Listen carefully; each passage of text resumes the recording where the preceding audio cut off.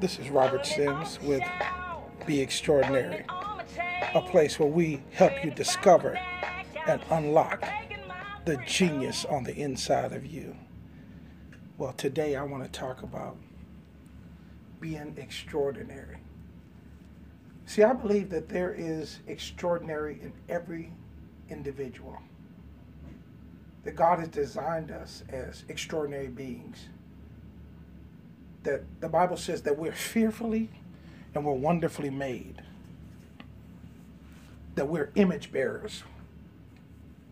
The Bible says in the beginning that God formed man out of the dust of the earth and breathed into him the breath of life, and man became a living soul, a living being.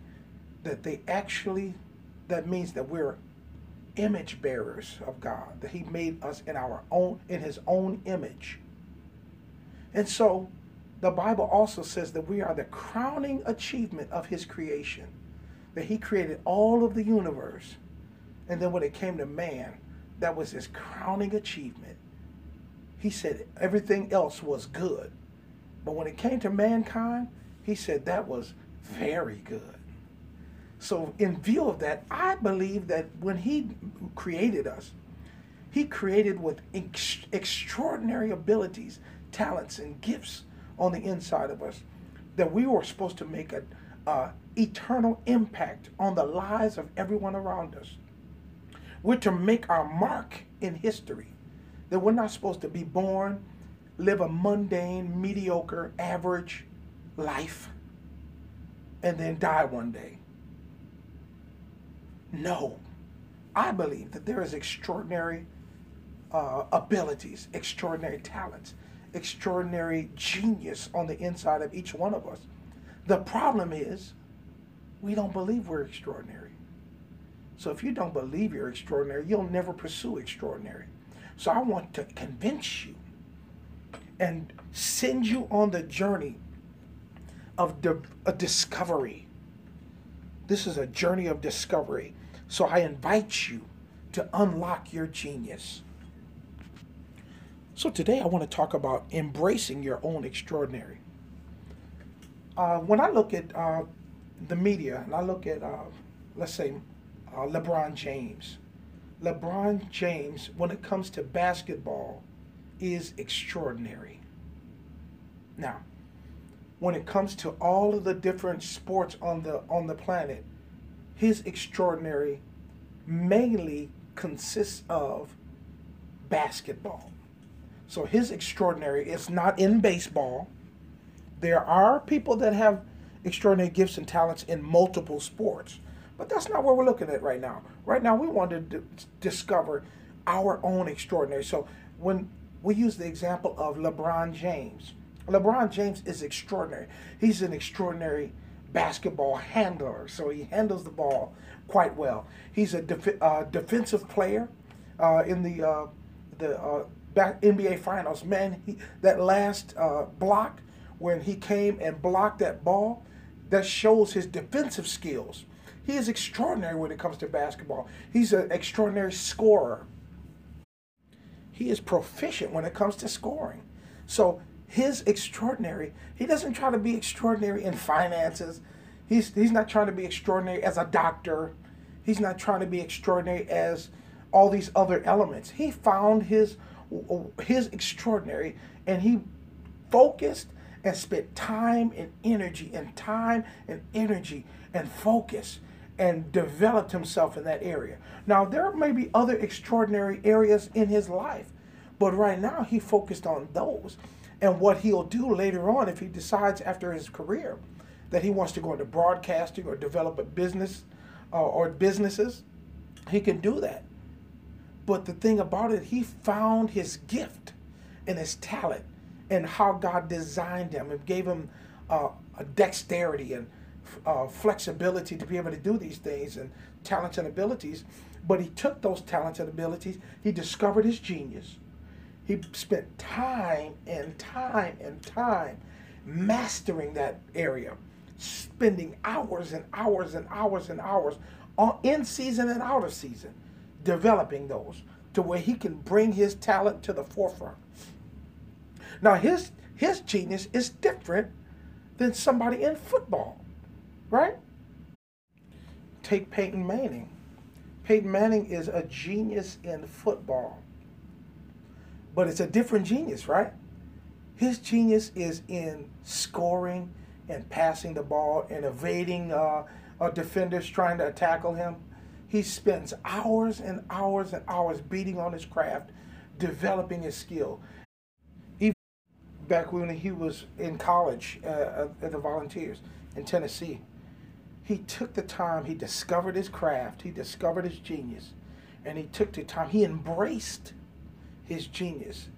He wasn't trying to tackle, he wasn't a wide receiver, he wasn't a running back, he wasn't over playing basketball or soccer, hockey. No, he discovered his genius, he embraced his genius, and he grabbed that and he parlayed that and he developed it to become one of the, he almost got that Heisman Trophy. Then he became a pro football player, developed his talents and skills even better. Now, as a retired football player, he's one of the best in history, broken all kind of records. He's going into the Hall of Fame because he discovered his genius and developed his talents and abilities in that area of genius. He embraced it, but it's a different genius than LeBron James. So that's what I want to talk about. I want to talk about embracing your genius. Now, embracing your genius is going to take innovation. Innovation, when I think of innovation, I think of moving outside of the box. There's a box, or there's a traditional way of doing things. When you think of industries, I think of maybe the broadcast industry, where there's always been a way that we've done it for several years, and someone that comes in, that fresh in the industry, wants to come in and wants to do it differently, and they want to innovate. And I know you've done it this way for a long time, but I just think that we might be able to do this and be successful a different way. And a lot of times, people that are traditionalists in that industry, that have been in the industry for years, can't see a way of innovation because it might disrupt the way things are being done that is beneficial to them. So right now I want to talk about being innovative in your genius. That's one of the ways that you embrace your own level of extraordinary. Now I want to talk about that. People that change the face of how things are done in their industry, whether it's broadcasting, sports, or anything, they had to overcome other people's opinions about how things should be done. It's not easy to bring innovation or move away from the traditional way things are done in any given vocation. We normally imitate people we see as great in that industry. So innovation may even start with imitation. But as you grow in your craft and you expand and you discover your own genius, it will move from imitation, you will get revelation, and then you will discover innovation. You can write that down. Yeah, again, we normally imitate people we see as great in our industry. One of the people I love to talk about when I think about innovation is Oprah Winfrey. She started out as a newscaster imitating Barbara Walters. She wasn't able to start her own journey towards becoming an innovator until she stopped being an imitator and allowed her authentic personality to emerge. Now you think about that. She started out imitating Barbara Walters, but she began to allow her own personality, her own genius, the unique genius that she had. And through that journey, it wasn't a perfect journey. She made some mistakes. I remember one of the biggest mistakes she made, she talked about when she had the Aryan Nation on her broadcast. And she thought she was going to educate the public and educate these guys. But they used her broadcast as a platform to enhance their propaganda. And so she didn't have a perfect journey. She made some mistakes and she admitted it. But you can't be innovative and work safe and not take risks. It's risky to move away from imitating or move away from the traditional way of doing things. You have to take chances. Take a chance on yourself. You're worth it. Begin to discover your own genius, your unique genius, your own extraordinary. Don't be afraid to allow your authentic self to emerge. When I say authentic self, I mean the person that God created you to be. When you feel authentic, you know when you're being authentic.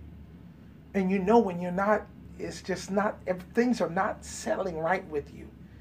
Your conscience is bothering you. You feel guilty. You feel like this is not me. You know when that is. So you have to do everything from that place, especially when you are a born-again believer, that you can't violate your own conscience. Make sure you are being consistent with your own conscience, that you're not violating that.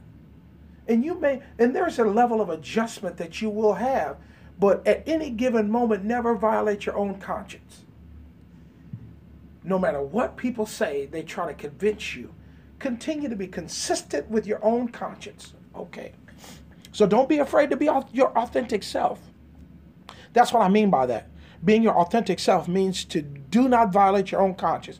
If you have a problem with something, don't do that. And if somebody says, no, don't do that, stay right here. No. I just feel this is something different. I know it's never been done before, but I see some extraordinary out there. And it's going to take risk, and I'm willing to do it. Don't be afraid to discover who you really are, which is how God created you. He wired you a certain way. Your particular personality is designed for your purpose. Let me say that again. Your particular personality is designed for your purpose. Man, there are things about my personality that I fought for years. And when I say that, there are certain things about I'm a fighter. And I had to embrace that, but I also had to hone it. So I'm a fighter, and I don't just allow things to happen. I fight against things. I fight against tradition. I hate tradition. I hate status quo. I hate cliches, especially religious cliches, things like that. But I had to allow the Spirit of God to help me fight that in the right way, so that it would not be so disruptive that it did more harm than good. So I had to learn how to do that. I had to learn how to be my authentic self. But that's my thing. People would try to tame me, and people would try to pull me back and to be more like the traditional way of doing things, and passive and acquiesce to different things. And when I learned that this is how God designed me, and now I embrace who I am, and then take who I am to God and say, now God, take who I really am, not who people want me to be, and help me to be my best. Help me to be the best at who I am designed to be. That's what we mean by being your authentic self, and allowing the true nature of who God created me to be to emerge, to blossom, to flourish. And the world is better when you are who you are designed to be. Man, you maximize your impact. When you're who people want you to be, then the impact that you have is diminished. So you could have the impact to impact thousands, and you may only impact 300 or 400 because you're not designed to be that person. You're designed to be who God created you to be. So do that. Have the courage to be who you were created to be, who you're wired to be, your authentic self. Discover that. Take the time to do that.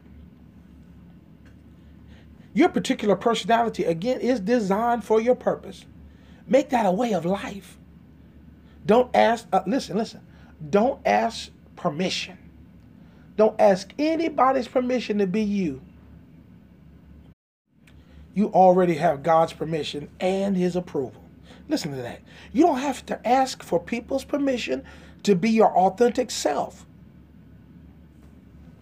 You already have God's permission and God's approval. So don't look for other people's permission to be you or their approval to be you. You are who God created you to be, and continue to be that and embrace it. And if they don't like it, praise God.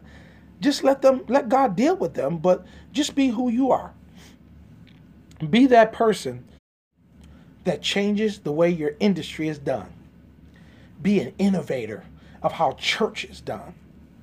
Be an innovator of how ministry is done. Be an innovator of how your whatever industry you're in, the medicine or in law or in HR. Be an innovator of how it's done.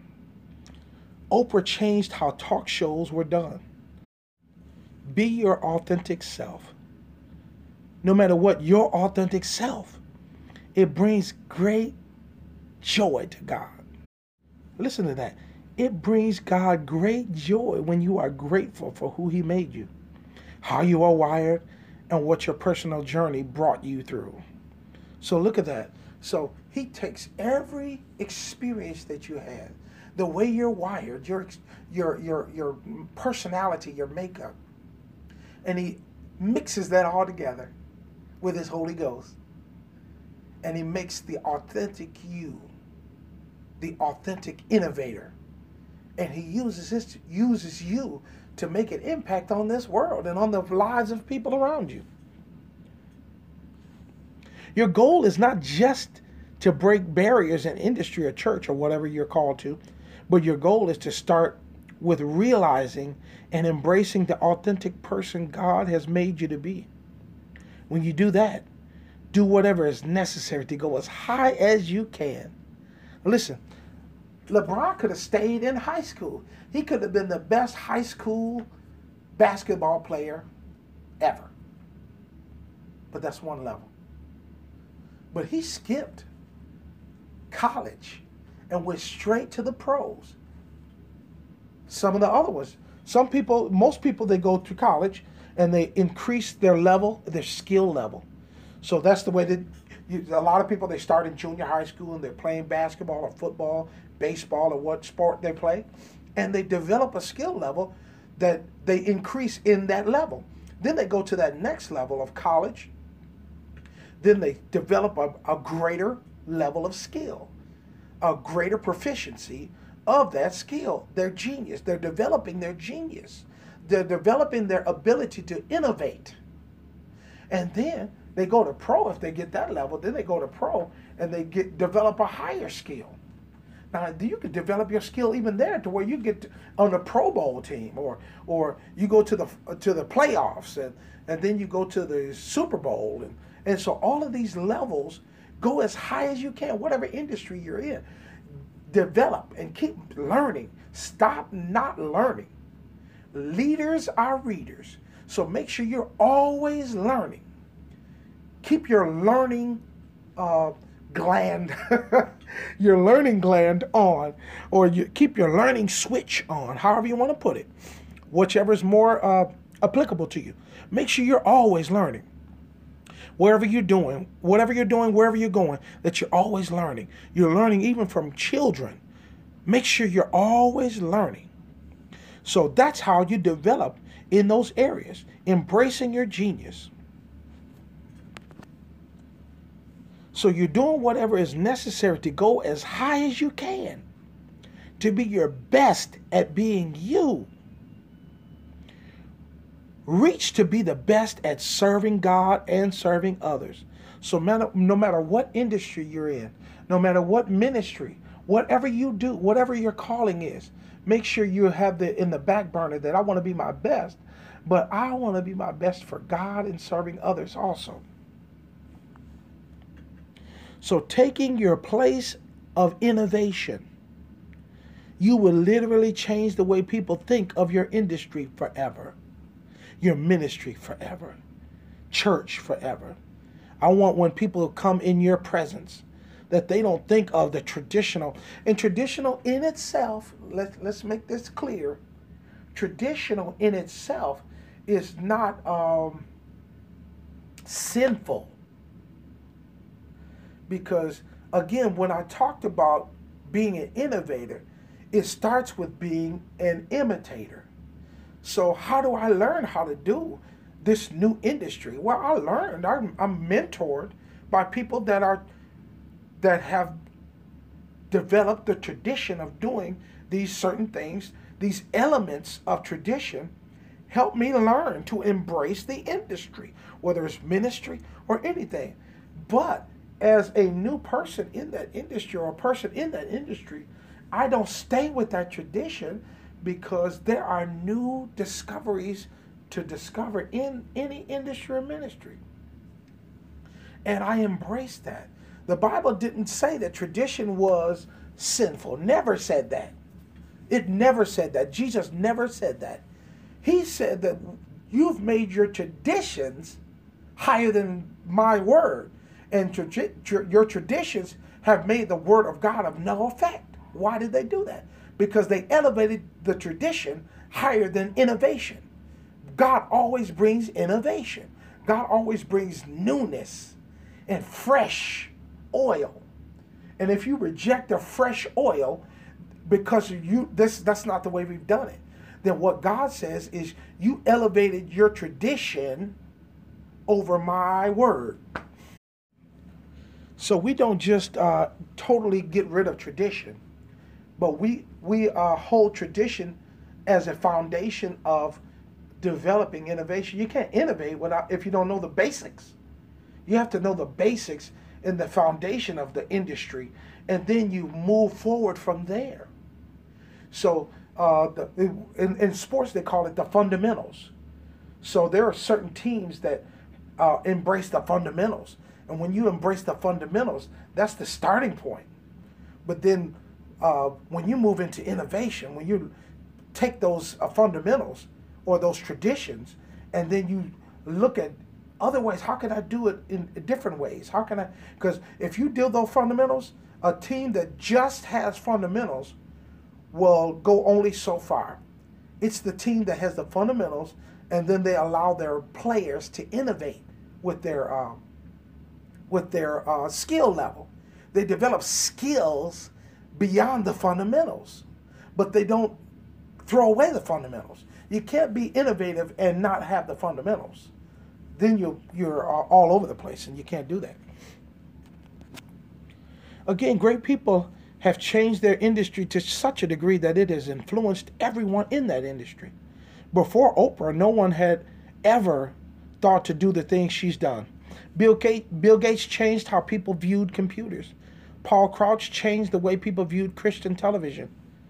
The guys Sean and John Fanning and Sean Parker, who invented Napster, created something that changed music forever. I would say most true innovators started in obscurity. Most of them took all of their assets that looked disguised as trouble. Let me say that again. They took all of their assets that were disguised as troubles. In other words, troubles are really assets. When you view your troubles as assets to where you're trying to go, only innovators can see that. Because most people that are not innovators, they see troubles as obstacles and blocks and walls, and I can't move any forward, and they stay where they are. But true innovators see those obstacles, blocks, troubles as assets that they're going to use to build building bricks, that they build another sense of innovation in them. Maybe even devastating tragedy. They took them and used them as a platform for growth. They literally took these tragedies and didn't allow them to overcome them. So they didn't allow these tragedies to overcome them or to keep them back, but made them get from on top of them. They pushed that thing off of them. And they overcame them by putting them under them. So in other words, the difficulty, the tragedy, was they were under the circumstances. So at some point they say, no, I'm not going to allow this tragedy, this difficulty, this circumstance, this trouble to stay on top of me. They made that trouble get off of top of them. And they used it, and they got on top of it and used it as a platform and told that trouble to shut up. They told the trouble to shut up. Come on. They literally took those tragedies and didn't allow them to overcome them. They started talking about the tragedy to help others. The power and innovation begins when there is healing enough to expose it for the benefit of others. Power and innovation starts when there is healing enough to expose it for the benefit of others. Begin today to tell your story. No one can tell your story like you.